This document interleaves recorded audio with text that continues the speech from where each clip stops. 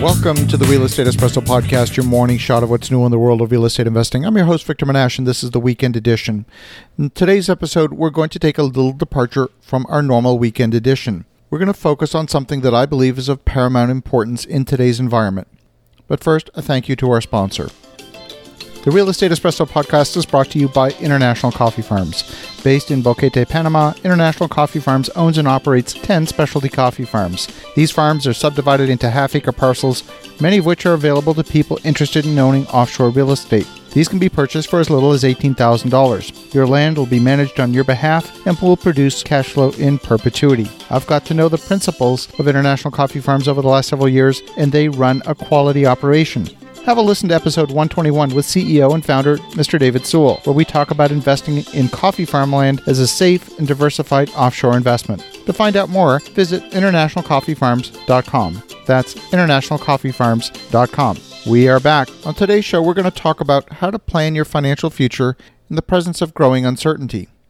Even if we look out only 12 months, which frankly is not that far in the future, there are a number of important questions that don't have a clear answer. Will the exchange rate between the US dollar and China remain the same as today over the next year? If the dollar strengthens, will Chinese imports be more or less expensive? Will the proposed tariffs still be in place? Will there be new or even higher tariffs? How will that impact the cost of construction and the cost of building maintenance? Will other countries use interest rates to influence currency valuation and therefore balance of trade? How will the stalled trade discussions between Canada and the U.S. affect the cost of softwood lumber, which have seen a 25% increase just since March of this year? And will current higher construction costs persist, or will they settle back to historic levels, or maybe even go higher? How do you even budget a construction project that's going to take 18 months to complete in today's increasingly uncertain environment? Will suppliers quote higher future prices just to be safe?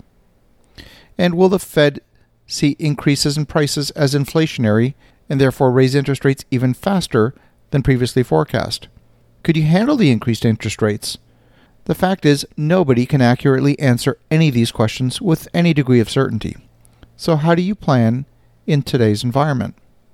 My recommendation is that you spend considerable time remodeling your projects and perform sensitivity analysis to a number of these variables.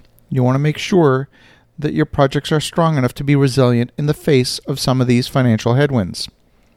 If interest rates go up, will you still meet your debt coverage ratio? If construction costs increase 5 or 10%, will your project still be viable? If you have to change the equity to debt ratio in the project, maybe to a more conservative ratio, is your project still viable? One of the consequences of today's highly competitive environment is that there's a lot of competition for a small number of properties. People are paying crazy high prices, and profit margins have been reduced to what I consider to be dangerous levels.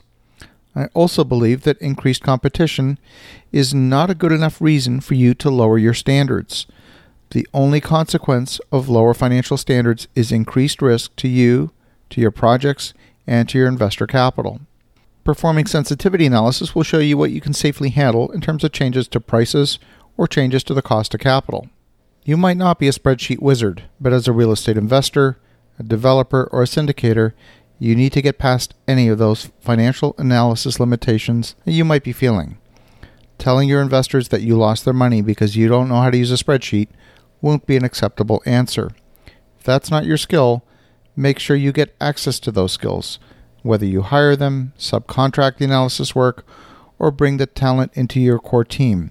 Having that skill is of paramount importance, especially in today's uncertain environment. So as you're thinking about that, get really comfortable with your Excel spreadsheet. Meantime, have a great rest of your weekend. Make some great things happen, and we'll talk to you again tomorrow.